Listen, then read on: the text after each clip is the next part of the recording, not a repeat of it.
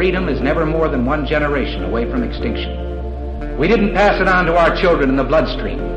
The only way they can inherit the freedom we have known is if we fight for it, protect it, defend it, and then hand it to them with the well-taught lessons of how they in their lifetime must do the same. And if you and I don't do this, then you and I may well spend our sunset years telling our children and our children's children what it once was like in America when men were free.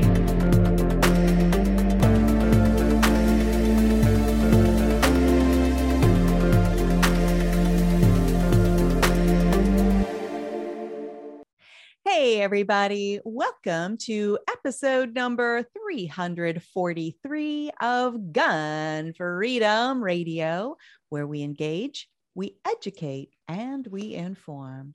We are brought to you by azfirearmsauctions.com, where you set the price on guns, ammo, and accessories. I am one of your hosts, Cheryl Todd. And I'm the other guy, Dan Todd. Our theme today is Stand Up and Lead. Our guest is Jeffrey Botkin. Jeffrey, along with his son, own T-Rex Arms and are very serious about training and arming the modern-day Minuteman. He hosts the podcast Stand Up and Lead. Jeffrey understands the need for us to articulate misspelled truth and lessons about family dynamics and the strength of the family institution. His work in progress includes a documentary on the role families can play in the development of civil society. He also publishes materials through the Western Conservatory of the Arts and Science, primary to lead in the United States, Europe, and Africa, for leaders in Africa. Absolutely. Welcome to the show, Jeffrey Botkin.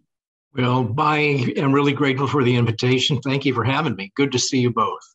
Absolutely. I have been so excited about this interview because of a specific, the first one of your podcast episodes that I became aware of. I had several friends sending it to me, and it actually took me a little while to figure out, okay, who is this man speaking? Because, sometimes people will send just a clip. And so then once I discovered your website and your podcast, I dove in and I watched several. But the episode was called When Cops Run Out of Ammo. And it focused on the cautionary tale that South Africa has become for, I believe, for the United States. And I just wanted you to dig deep into that, unpack that for us, and kind of talk about what the heck is going on in South Africa. And are the police over there really running out of ammo? Oh, yes.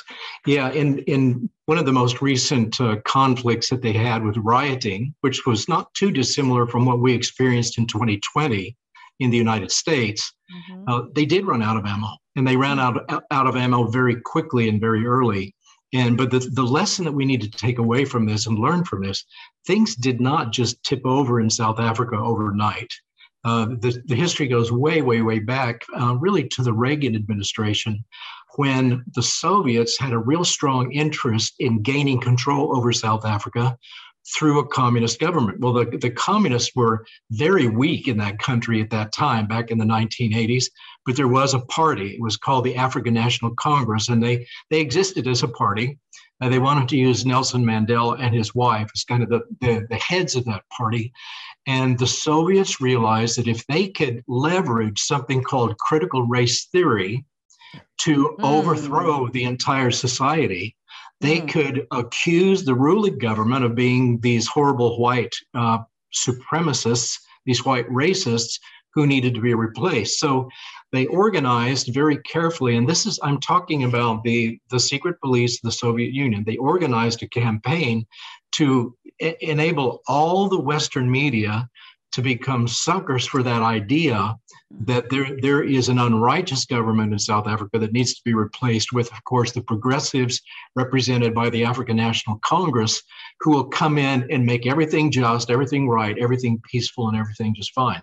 So the media got on board, and the agenda was to get every country in the world to boycott everything about South Africa, South African trade, progress, their goods, In South Africa, the economy was gigantic. It was booming. They're manufacturers of many very complicated technologies and automobiles. And, when you look at the continent of Africa, how many countries actually do that? Well, South Africa has been a leader. In fact, most people don't even realize that South Africa, even at that time, was a nuclear power. They had 7 nukes. Most people don't realize that. I didn't know that. So one reason, why did the Soviets so dearly want to get a hold of and control South Africa, the entire government of South Africa, through their little puppets? Well, it was because it was a nuclear power. They did have nukes, but even more importantly, they had the trace minerals all across the country, all across South Africa, that the Soviets needed to continue manufacturing their own military weapons. So, and South Africa was not friendly to the Soviets at that point. They were friendly to the United States. They were friendly to the government of Israel. And it was through those 2 nations that South Africa actually did become a nuclear power. So what we saw was the leveraging of critical race theory to weaken the government, to overthrow and displace the current sitting government back in the 1980s, replace it with a communist government, which has been in power since then, continuously, and then continuing to erode and destroy the strength and the integrity of the entire government. So the police are weak, the military is weak, the intelligence services are weak, the economy is weak. Everything has weakened a little bit more every single year. So with a declining tax base, because so many people have fled South Africa, and the businesses are doing so badly because the welfare economy has just gone through the roof, the police are not really very well funded. They've been largely defunded. So they didn't have very much ammunition to begin with. But when the riots began, the squeeze was felt. Some of the police simply left their posts. They betrayed their posts. They joined the looters and began looting. But there was a significant number of them who were patriotic, strong, serious, and they risked their lives to try to protect their fellow South Africans, keeping to their posts, running out of ammunition. And then here's what they did as a solution. They went to their fellow citizens who were prepared and patriotic and said, you got to help us. Could you please stand with us against the chaos and the rioting and the warfare against our society? And could you share your ammo with us? And that's what happened. And the Patriots actually did that. They dug deep into what they had, and they shared it with the police up until a point. But then, the point comes where they think of themselves, well, I want to help my police force, especially these really noble men who are trying to do their job as they swore to do their job. But we can only do it for so long. We've got to retain a supply of our own ammunition for our own safety to protect our own families. So that's what happened. They shared their ammo at the beginning, and then they held on to their ammo, but they joined forces with the police, making barricades around the city, trying to protect the utilities, the cell phone towers, the airports, the hospitals.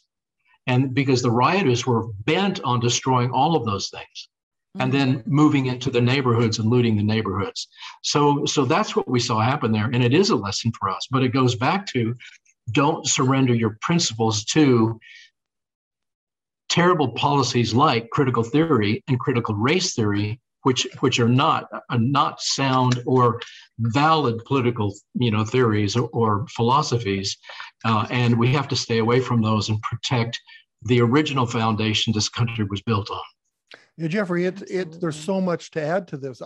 First of all, I'm amazed that we're not seeing that today, that it's happening to us, but it seems to be making our government stronger, not weaker. So that concerns me. And the other thing is that why aren't we hearing about this? Why isn't it on the news? This should be on every channel, everywhere, that the police are struggling to get ammo because they're trying to defend what's right. Well, and the results of that, which is the video you posted, absolute chaos. everything's burnt to the ground. Anything that's not burnt to the ground is being looted out. No.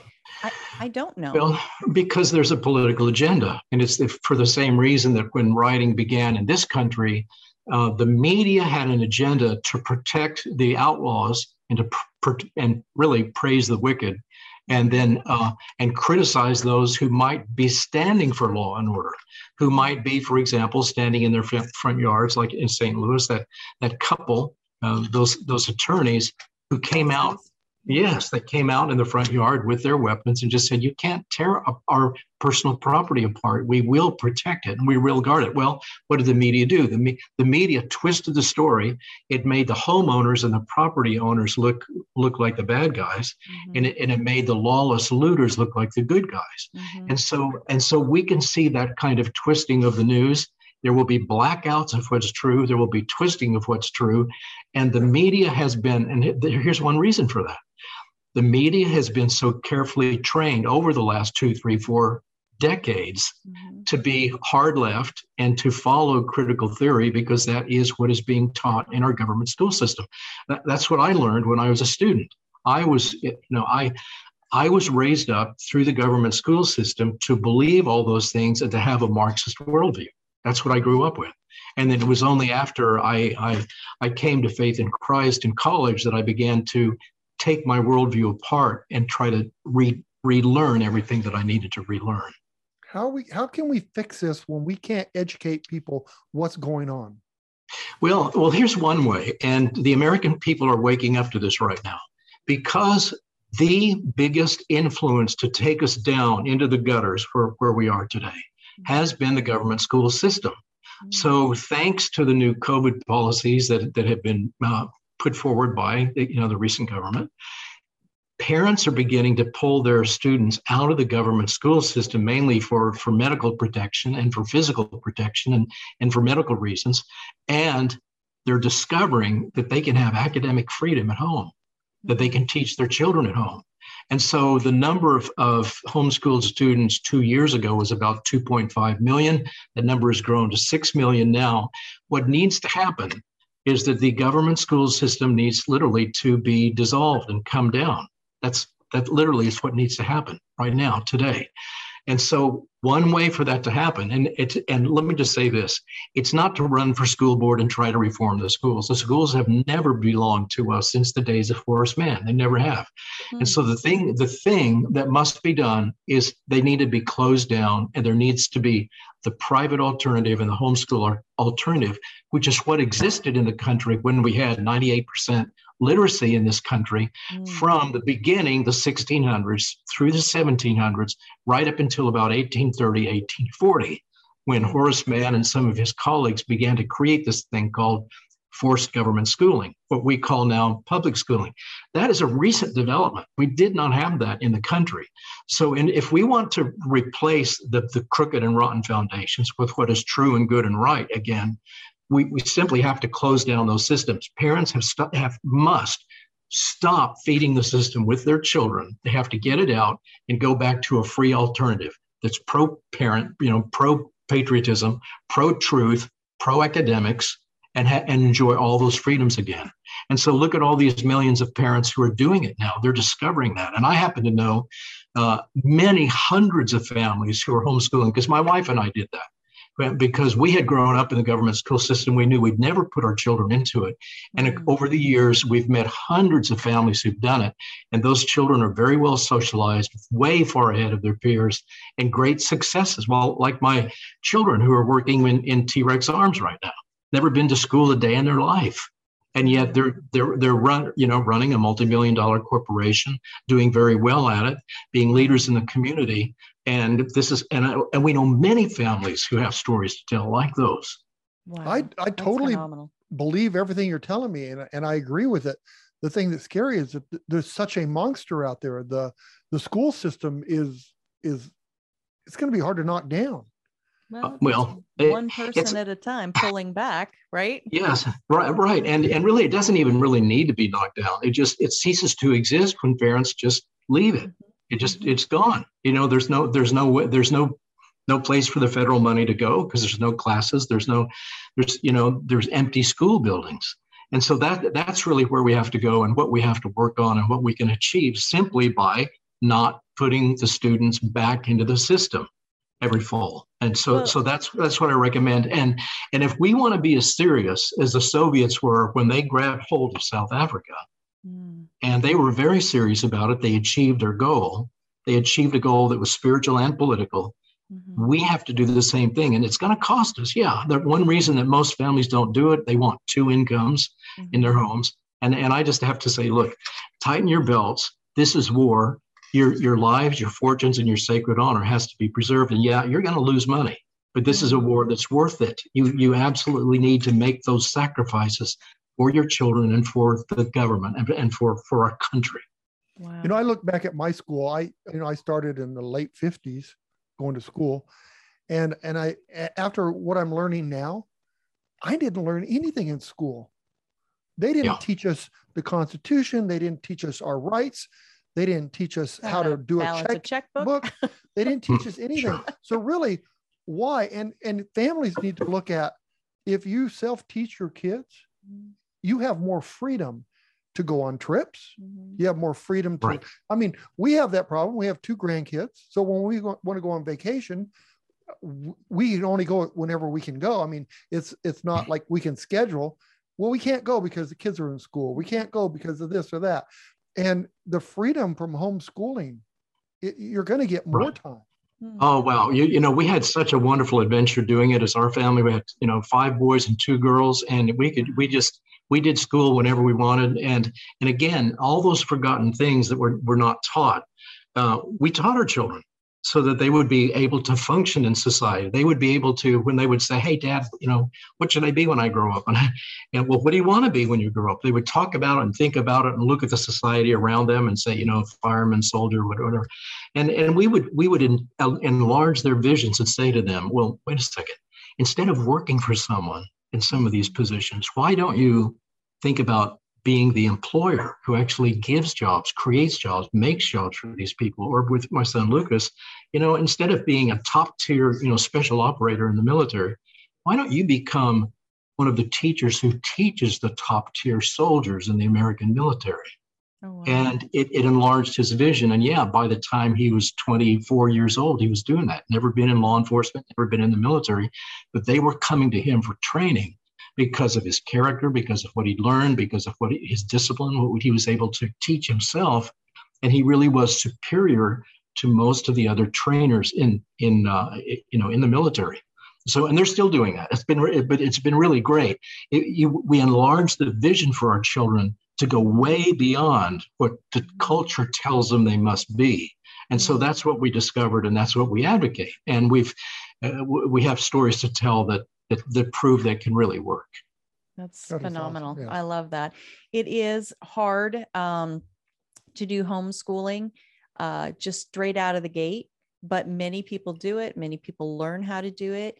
When we were on the COVID lockdown last year, and it kind of just fell to me because my schedule is the most flexible of anybody in the family to be trying to homeschool. She was 6 at the time, first grade. Mm-hmm. Yes. And I was like, I have a lot of gifts, and I felt like, well, this isn't one of them, but you can find tools, you can gain knowledge about how to be an effective instructor on things like how to read and start with math skills and those sorts of things. So it's hard. I mean, I'm not going to try to snow anybody. It's not easy, but it gives you freedom. Saying it's worth it. It gives you freedom too. Absolutely. And it's just like an investment for retirement. Absolutely. Right. Well, one thing that we learned about the difficulty of it is that the kids who do the best and the parents who do the best, it's not having the parents who are really gifted in teaching or really know the tricks about teaching. It's all that's required is an ability to communicate with the child. And so if there are just simply lots of rich discussions going on back and forth between the parent and the child all the time on everything, the child is going to have a phenomenal education that's full-orbed. And this is the model that they've been following at Oxford and Cambridge in England for 7-8 centuries. I mean, they don't have classes. They don't have roll call. They don't have grades. They don't have exams. They have supervisors who sit down with the students and talk to them. Oh, That's wow. that's the curriculum. And so these teachers don't have these little special tricks that they learn in teachers college. They just have wisdom and knowledge that they've gained in real life. And they sit down with the students and say, explain this to me. What did you learn from this book? How do you do? What is your opinion? Can you defend your opinion? How can you write a paper on your opinion? And let me grade your paper with you to see if you're a student of sound learning and you can think and you have wisdom. So that's really all we did with our children. I mean, we were public school kids, my wife and I. We didn't know anything because we hadn't learned anything. We had to begin teaching ourselves things, but simply just talking to our children. Right. From the age 3, 4, 5, 6, we taught them the English language. Every parent does that in America. Yeah, and then then teach them to read, teach them to and then they can teach themselves anything. My oldest son at T-Rex Arms, we came to a point where we needed robots in our company to help us go faster. Well, how do you get a robot? Where do you buy one? How do you program it? How do you get it to do what you want it to do? Well, my oldest son just said, well, I'll learn how to do it.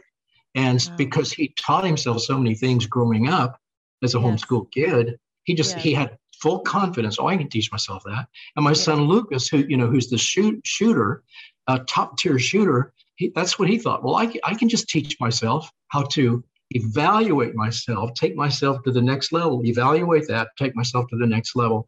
And there's a confidence that they gain that will sustain them in life. Beautiful. We know people like that. Both of us are that way. I didn't learn anything in school to teach me to be a successful business person, but we are. Right. Yes. And it's because of my dad teaching me that you don't give up. Yeah. Yes. Just, if you want to do something, you can do anything you want to do. Right. Teach you that in school. Mm-hmm. Did you go to school to become radio producers? Absolutely not. Okay. Either one of us. And you are really good at it because you taught yourselves how to do it. Well, thank you for that. And here's the thing is Danny has no college and I have a master's degree, not in anything that I do as our businesses, but in psychology, right? We are business owners, podcast runners, we hosts and producers, and I'm a public speaker. I go, do advocacy and activism for our Constitution, for the Second Amendment. None of those things were the things that I have any formal schooling in. So what you are saying, we have experienced from our own selves, and that those are beautiful words. And I'm so thankful for them to encourage us and to encourage other parents. And then with this whole idea that if parents are, realizing that school is not serving their child the best, like the public school is not serving their child the best, well, that's going to cause some degree of people, some percentage of people to pull back. And then there's this whole thing with, the COVID, the vaccine mandates. That's causing a lot of teachers to go, no, wait a minute, I'm not okay with that. So they're going to pull back. I don't think it is a off the mark idea to see that in not so many years, what we grew up with experiencing public school just won't be there anymore. And as you say, the tax dollars will have to go somewhere else, or maybe just stay in our pockets. How would that be a bad thing, right? Well, that's where it needs to get back to. And there's so many topics y'all want to talk about. We don't need to get into taxes right now. Okay. But anyway, it's a great rabbit trail. And there are political parties around the world which are moving, and they have platforms to try to move their nations to zero income tax. And there is a way to be able to do that mathematically. And yes, it would be freedom. And yes, and business people like you would be able to say, you can keep every single dollar you earn to reinvest in your business and your community. Right. Exactly. And America would be stronger for it. Exactly. And offer more jobs for more people. It would be amazing. That'll be the next thing we talk about when we have you back on. Yes, but I want to ask, Jeffrey, I want to ask you, when did you see that? When did you start seeing all this stuff happening that made the change to homeschool your kids and do the radio, all that? Just being a prisoner of the school system myself as a kid, I hated it. I mean, I was being emasculated every single day. I couldn't, I was not allowed to do things. I was being force-fed information that I knew was wrong. I was being taught the critical theory stuff. And I was even being taught the critical race theory stuff in our inner city high school where I went to school in the American Midwest. And so I knew it was wrong. I knew that it was a political agenda. I knew that the public schools were created, and I can't remember when I exactly found this out, but I was Exhibit A. The public schools were created not to make people smarter and better, but to make them illiterate and more immoral. And that's exactly conform and compliant, yes, with the government. Because if I have zero character and I cannot take care of myself and I can't control myself, I've got to have a nanny government to do that for me, and depend on them. So my wife and I both knew, because we had been victims of that whole system, there's no way we're going to put our children into there. Now, as to how do you homeschool, we didn't know. We didn't have a clue what we would do, but we knew we loved our children. We knew we would talk to our children. We knew after age 3 and 4, wow, we have actually succeeded in teaching our oldest children the hardest language in the world, the English language, just by hanging out with them, being at home with them, and doing chores with them and talking to them. And so if we can do that, certainly we can teach them to learn from books. And so, we did other radical things. No television, let's be a family with books and learning books, and not being indoctrinated by, again, that media, that organized media that has an agenda, the same agenda as the government school system. So we moved that out of our home. And these are really radical things. And we had friends that said, you're absolutely crazy. First, to be having children, you're crazy to be doing what you're doing. And we said, yeah, we know we are, but we believe that we're going to be able to create little people who grow up into be adult people who act like adults and who can fix the things that are broken in this world. And they have been. Now they're adults and they have their own children. They're homeschooling their own children, and they are fixing the things that are broken in this world politically and business way, economically, philosophically, and they're educators too. I mean, and by that, I mean, you go to our website and you see the thing we really love at T-Rex Arms is educating people and informing people, like you're trying to do with this podcast. Absolutely. So Jeffrey, if you have 2 kids, right? 7. So wow. Yeah. All right. So 7 you have 7. and 7 kids, 11 grandchildren at this point. Yes. So you have blessed. 7 kids. Congratulations. If you and your wife left the face of this planet tomorrow with everything you own, could your 7 kids survive on their own?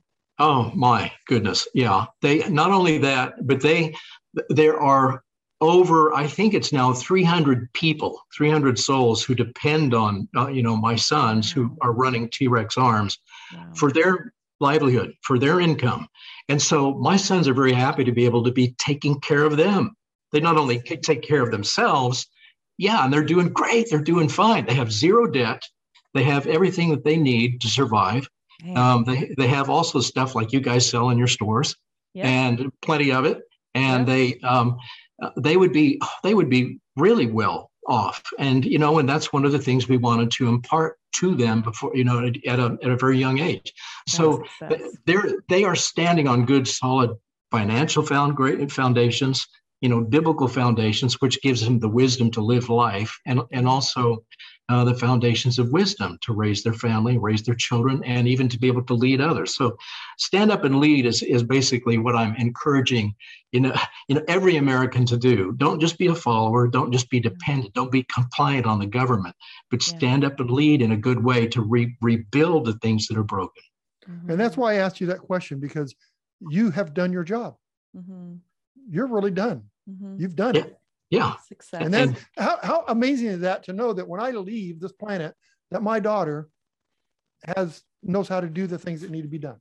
Yes. Yes. Yeah. Absolutely. It is. I mean, it is. And so we, with that vision in mind, as they were little, hey, teach them to drive at a young age, teach them to shoot a gun teach them to balance a checkbook at a young age, teach them to be frugal with money at a young age, teach them to save, teach them to be good investors with money, good investors with their time. I mean, all these things that they learn at age 10, 15, 20, those are the things that will keep them going with wisdom and security, for the rest of their lives. They don't need daddy. They don't need daddy's inheritance financial inheritance to keep them going. They're all very well off as, as individuals right now. They certainly, they don't need to depend on that. They don't need to depend on Uncle Sam for anything. And so, Awesome. because they're standing on their feet, and they know who they are, they're self-aware, they know where they're headed in the future. Absolutely. And I think we've covered actually the second question I had for you is that, what is the purpose and mission of your Stand Up and Lead organization? Have we just been talking about that? Yeah, we have. And one thing that we discovered at T-Rex Arms, there's a whole lot of young guys at age 18 through 35. That's basically who our clientele is and our constituency is. But these are guys we've discovered who mostly grew up without having a dad or having an engaged father in their home. Mm-hmm. And so they're entering into adulthood not knowing about these things we just talked about. Right. How do I make money? How do I keep a job? How do I, how do I please an employer with an honest day's work for the money that he's giving me? How do I get from here to the next step in my life? How do I save money and not waste it on toys? Mm-hmm. And so one thing that I'm saying to them is, hey, look, you guys, don't just survive to get by. What you need to do is so rise up, get some steel in your backbones and get some morality in your lives that you can be the leaders of your generation. Don't just be the followers. Don't just be the people who depend on the government. You need to rise up and be the leaders to show everybody else which way to go. And it's going to take courage first to stand up and then courage then to lead. So what I give them on my website are the tools for that, tools on how to think rationally, how to think morally, and then say, okay, here's how you get the courage then to move forward and actually lead once you have that. So that's what I'm trying to give them with Stand Up and Lead. And, and I get letters every single day from guys going, man, this is so good. I never had a dad to tell me this. Thank you for telling me this. So I'm just trying to enlarge my influence with men who are really grateful for this kind of input and then to spell it out for them in ways that they can understand. So for any of you who are watching and you want to share that link with other young men that who've missed out on some of these very basic lessons in life. It's Stand Up and Lead on YouTube. Just go to Stand Up and Lead on YouTube and you'll find it. That's awesome. And it's shocking that YouTube is allowing you to.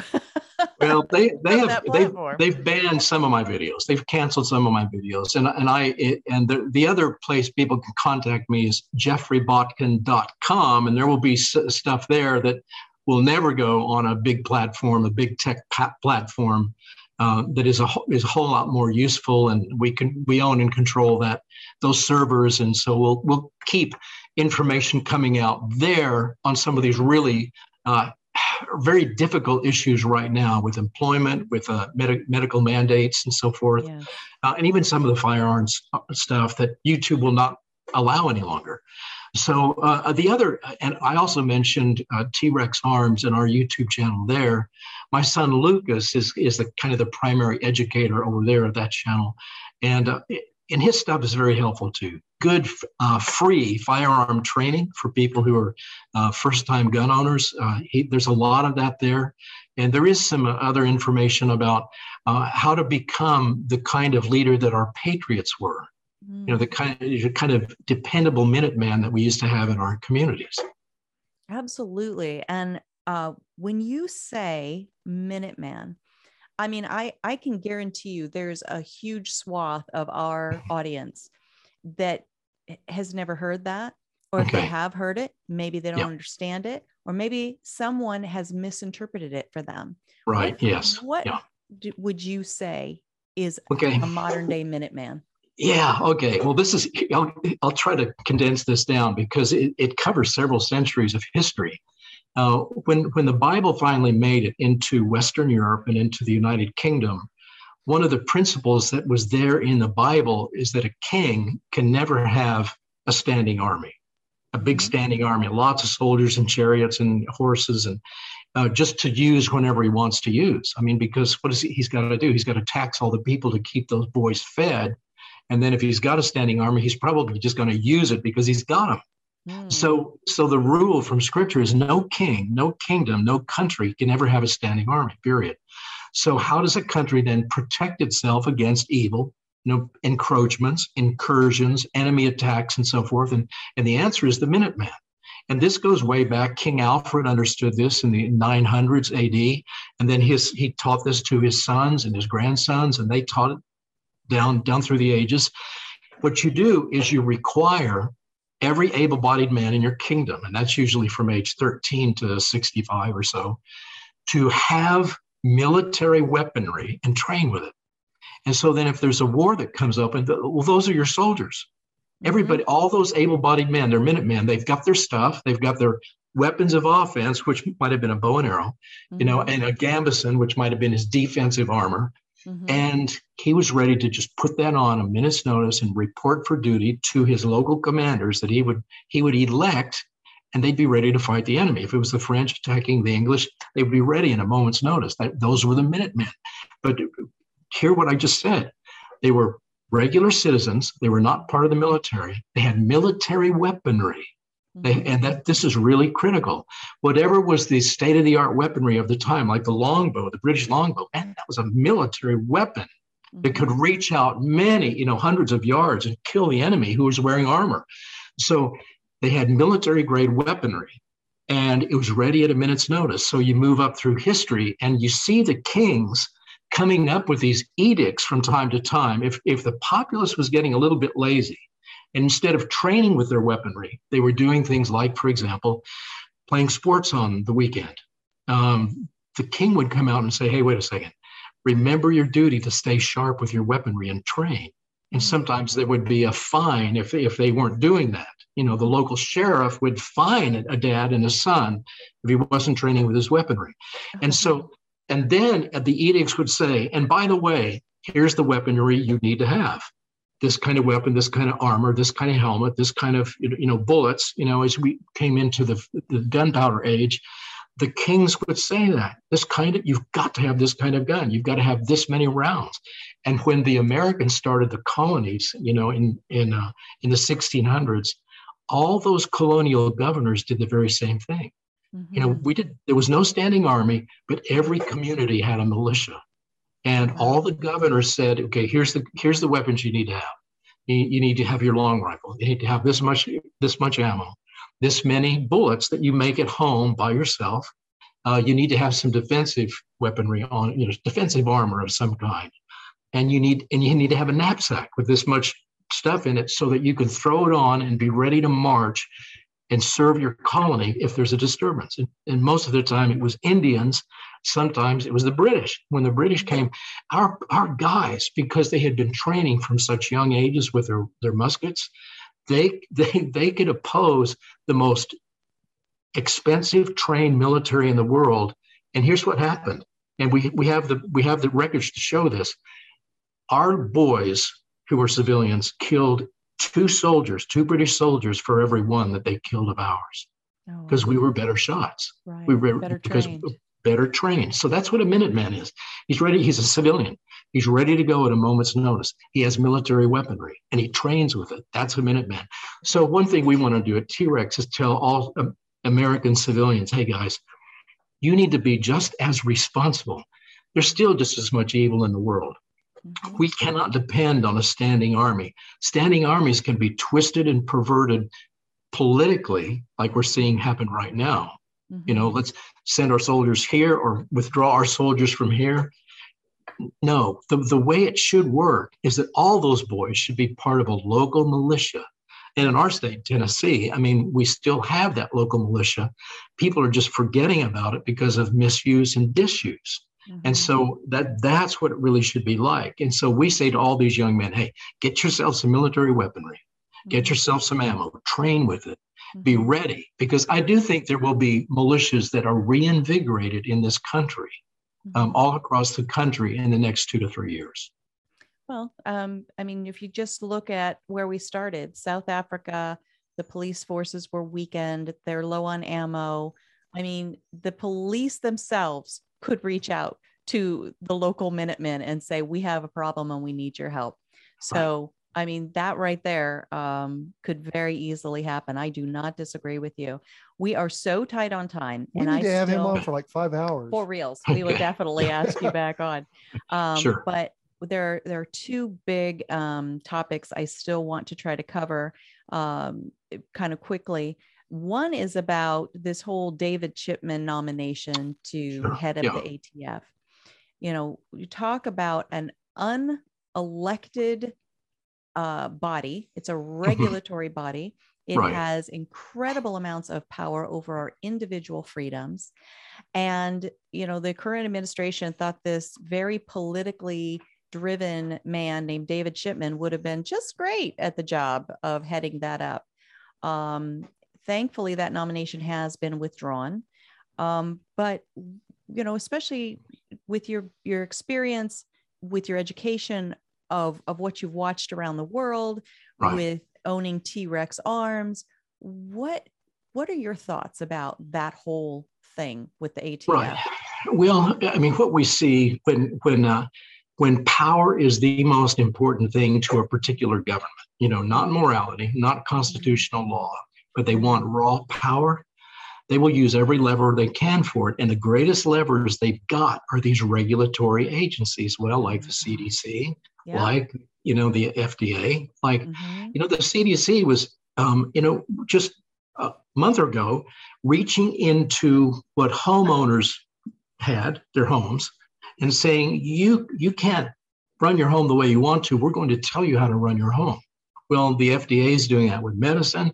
The ATF is doing that with gun owners and what they own.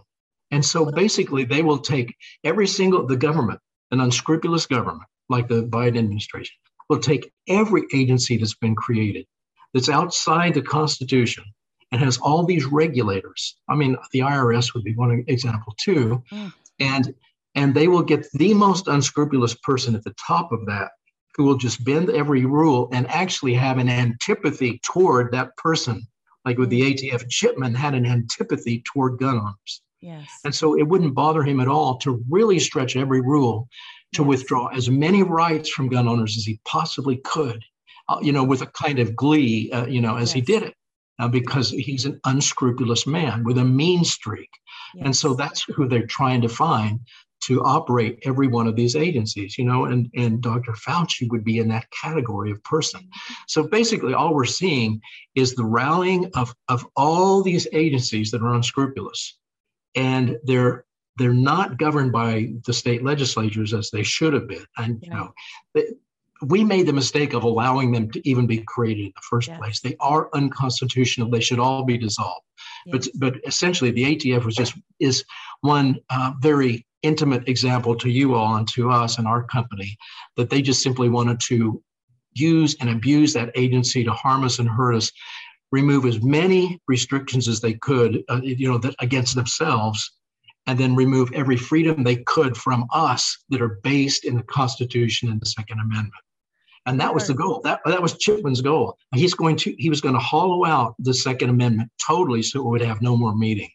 And the guy that they will nominate next, he'll be a similar sort of guy, but probably a lot more polished, a lot more political. He'll know how to, you know, to look a little bit more careful and circumspect in the way that he speaks. But he will have the same kind of heart attitude toward the Second Amendment.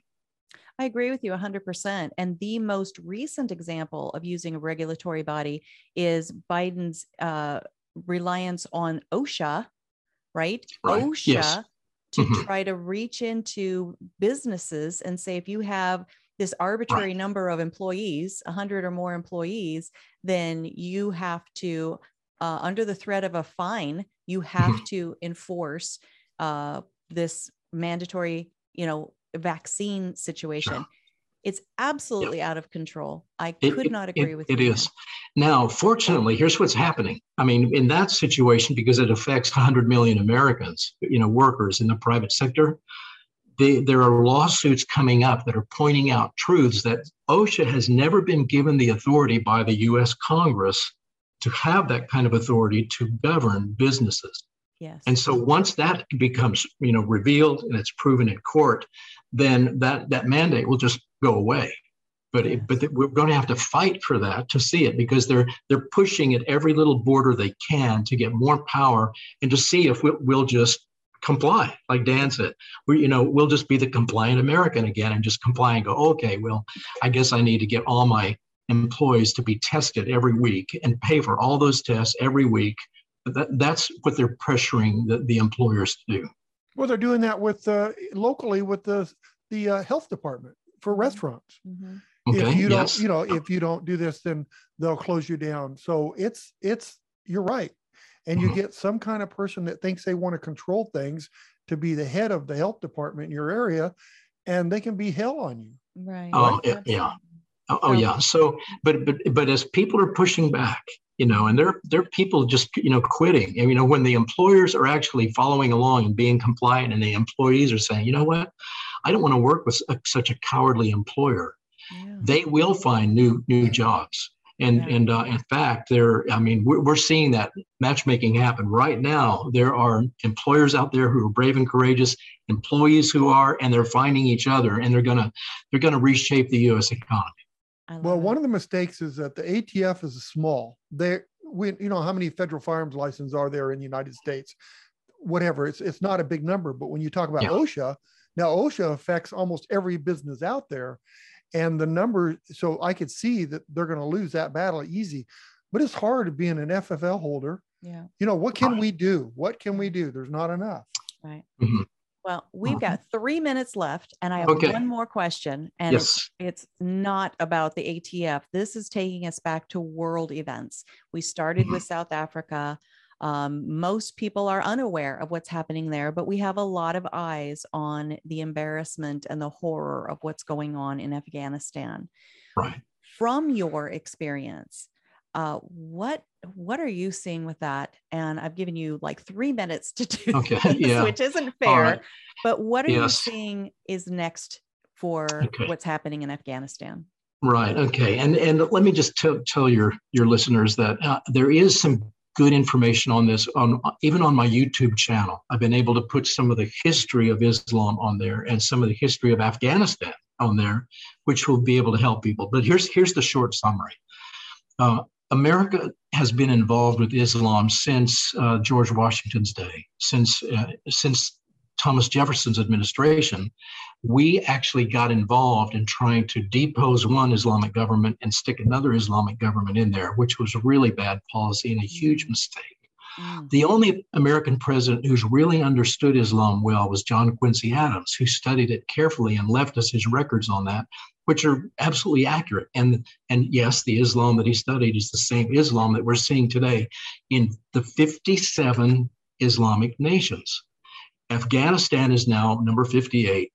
Afghanistan is going to become and be just like all the other ones, governed by Sharia law. They're going to exploit whatever resources there are in the country. They're going to strip the country bare. They'll turn the country basically into a desert, an unproductive desert, where the people are to live in fear and terror every single day, especially the women and the children. Yes. They're the ones who are always hurt and suffer the most in those nations. So that's where Afghanistan is headed. And any other country that's being subjugated by Islam today. Now, what most people are not watching is that Islamists are peacefully moving into Europe to subjugate those countries and turn them into Islamic countries. In fact, many of the migrants who are going in there have been told by their Muslim relatives, we've already conquered Belgium. We've already conquered the United Kingdom. It belongs to us now. It's an Islamic country now. And when they arrive there, it looks very much like it is. The Muslims basically do call the shots politically on what's going on. The mayor of London is Muslim. I mean, many of the leading politicians and bureaucrats are Muslim. And so they are being quietly subjugated, and it is an Islamic doctrine that you can do that. You can do it by the sword violently and spill blood, or you can do it peacefully by hijrah, which is peaceful migration. You move in and you just take over and you have babies and you build mosques. And so that's happening. And it's also happening in the United States of America. And those who are in charge of our immigration, do not understand Islam. That's the mistake we made with Afghanistan. We didn't understand Islam going into there. We played around with Islam. We didn't really study it the way John Quincy Adams did. Mm-hmm. And so those who are bringing the migrants into the United States now are not studying Islam to see what the repercussions will be in the United States when we do that. So have I stayed within my 3 minutes? You have done beautifully. And I hate to have to jump off on that because I have so many questions, and I know my listeners will as well, but you've given us a tool to go to your YouTube channel. And, there will be people out there that the minute you say, anything about Islam, they get their haunches up and they say, you're being anti something, right? I don't know Yes. that you're being anti something. All you've said is, this is what has happened. This is what is happening. You've not Yes. qualified it, saying if it's good Yeah. or if it's bad. You're just saying it is. And so you've left it for other people to determine for themselves, to do their own research and figure out what they feel about it. Yes. And Cheryl, just as a point of clarifier, myself and my family, we don't hate anybody at all. No. We feel extraordinarily sorry for those who are in Afghanistan now, who are being put under the heel of Sharia law. Yes. We feel very bad for them. Yes. And so we welcome any Muslim migrant who wants to get out of Islam, save his life, and come to a place that's safe. We actually do provide, as to the best of our ability, shelter and refuge for people like that. Yeah. Muslims, lifelong Muslims who want to get away from it. We're very happy to welcome them and embrace them in a place of freedom so they can experience freedom. So I just, I hope that's a good clarifier for everyone. I think you did it beautifully. Absolutely. Jeffrey Botkin, thank you so much for all the work you're doing. Thank you for this wonderful, educational, and encouraging conversation. And please come on again. We need to hear more of this. Absolutely. Sure. All right, sir. Well, thank you very much.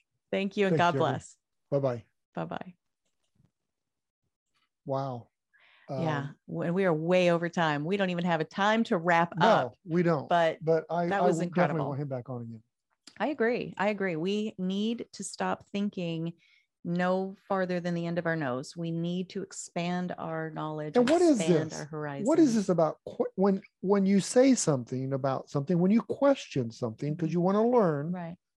that you're all of a sudden a racist or an evil person That's because the you're way that the asking other side questions. it uses a cheap trick and a cheap tool to 'Cause- shut people right. down and make us be quiet and compliant. And that's not how we're built. And so that's all I can say about that. But we've got to wrap, Dan. We got to wrap. All right. Thank you again so much to Jeffrey Botkin and to all of our amazing guests, all of our awesome listeners all over the world. If there is internet service, we have listeners. Your time is your most valuable commodity. When you spend it with us, we absolutely value it. You Thank can listen so on much. YouTube. You can Mhm. listen on OpsLens. Mhm. So On GunStreamer and on our, those are video platforms. If you want the audio only, it's on our website, gunfreedomradio.com. Click the on demand tab and binge listen to your heart's content. Until next time, Pray for your nation. please Pray for this. pray nation. for you say leaders, but it's not, but pray for them. People in leadership Yeah, positions. yeah. Please pray. How about the ones we don't like, Dan? Yep. Yeah. Pray for them. Especially those. Let's move on. Pray on. All Pray on. right. We got to go. But you know what? Thank you very much for listening, and we'll see you soon. Have a great week. Be good to each other, and God bless. Bye-bye.